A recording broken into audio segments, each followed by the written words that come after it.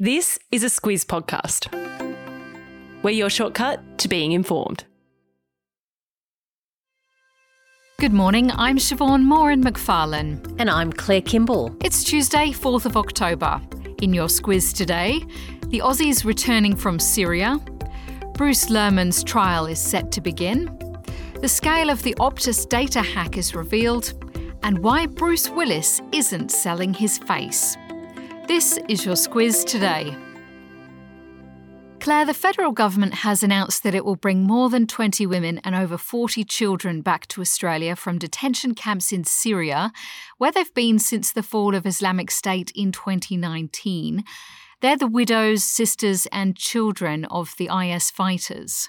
Yeah, they are. And since Islamic State was driven out of Syria in 2019, all fighters and those attached to it were put into prisons and detention camps. It's been a life of limbo for these women and children. Repatriating them to Australia has been talked about a lot since then. There have been campaigns driven by their families, but that got nowhere with the Morrison government. Then Home Affairs Minister Peter Dutton, who of course is now the leader of the coalition, back then he said that he was worried, and this is the quote, that some of them have the potential and capacity to come back here and cause a mass casualty event. Yes, for the parents of the women, though, they say that what's happening now is an incredibly exciting prospect to have them come home, especially as many of them say their daughters were tricked into travelling to Syria by husbands who've since died or been jailed.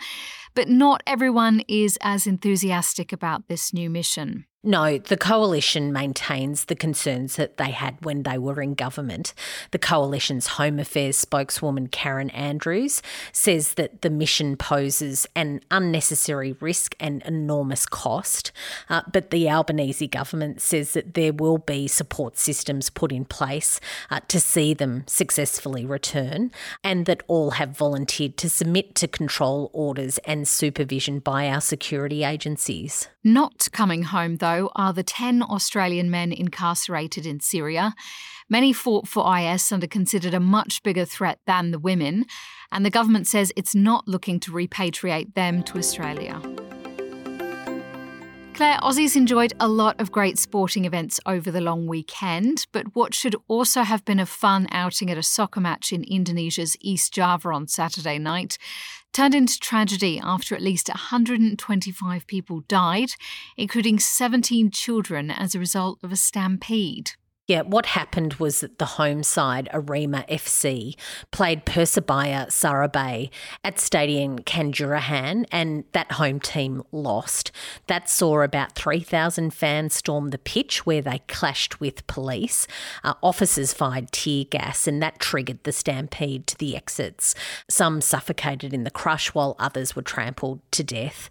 It's one of the world's all-time worst stadium tragedies, and many have said that's why FIFA has in its safety regulations the requirement that no firearms or crowd-controlled gas should be carried by the stewards or the police at those events. Yes, Indonesian President Joko Widodo has ordered a suspension of all top league games until an investigation is wrapped up, while FIFA, which, as you alluded to, is the world's soccer governing body, said it was a dark day for all involved.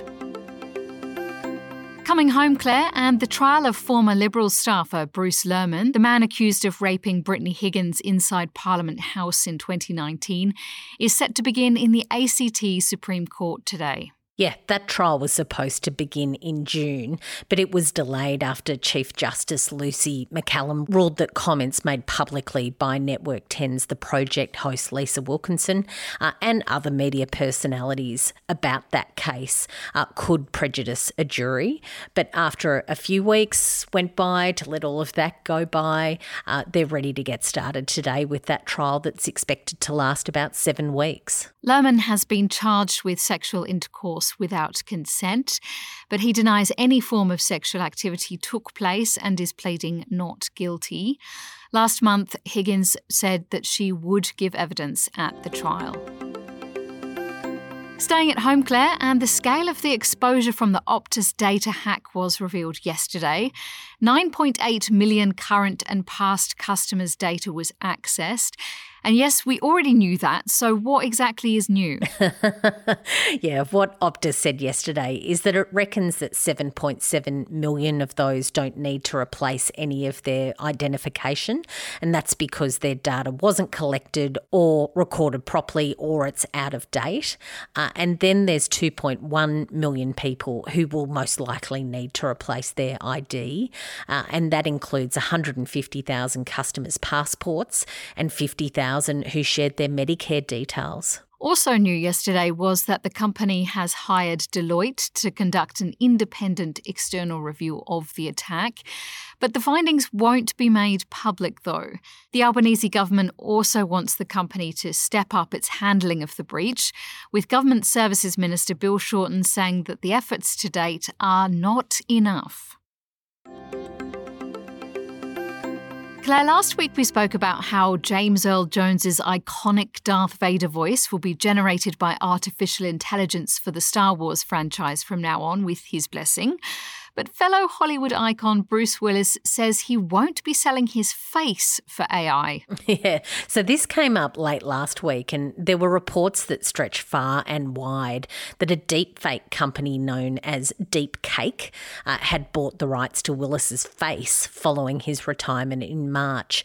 He, of course, retired when he was diagnosed with aphasia, which is a disorder that affects speech. The idea was that AI and machine learning technology could create very realistic videos that could even possibly see him at the top of the box office again.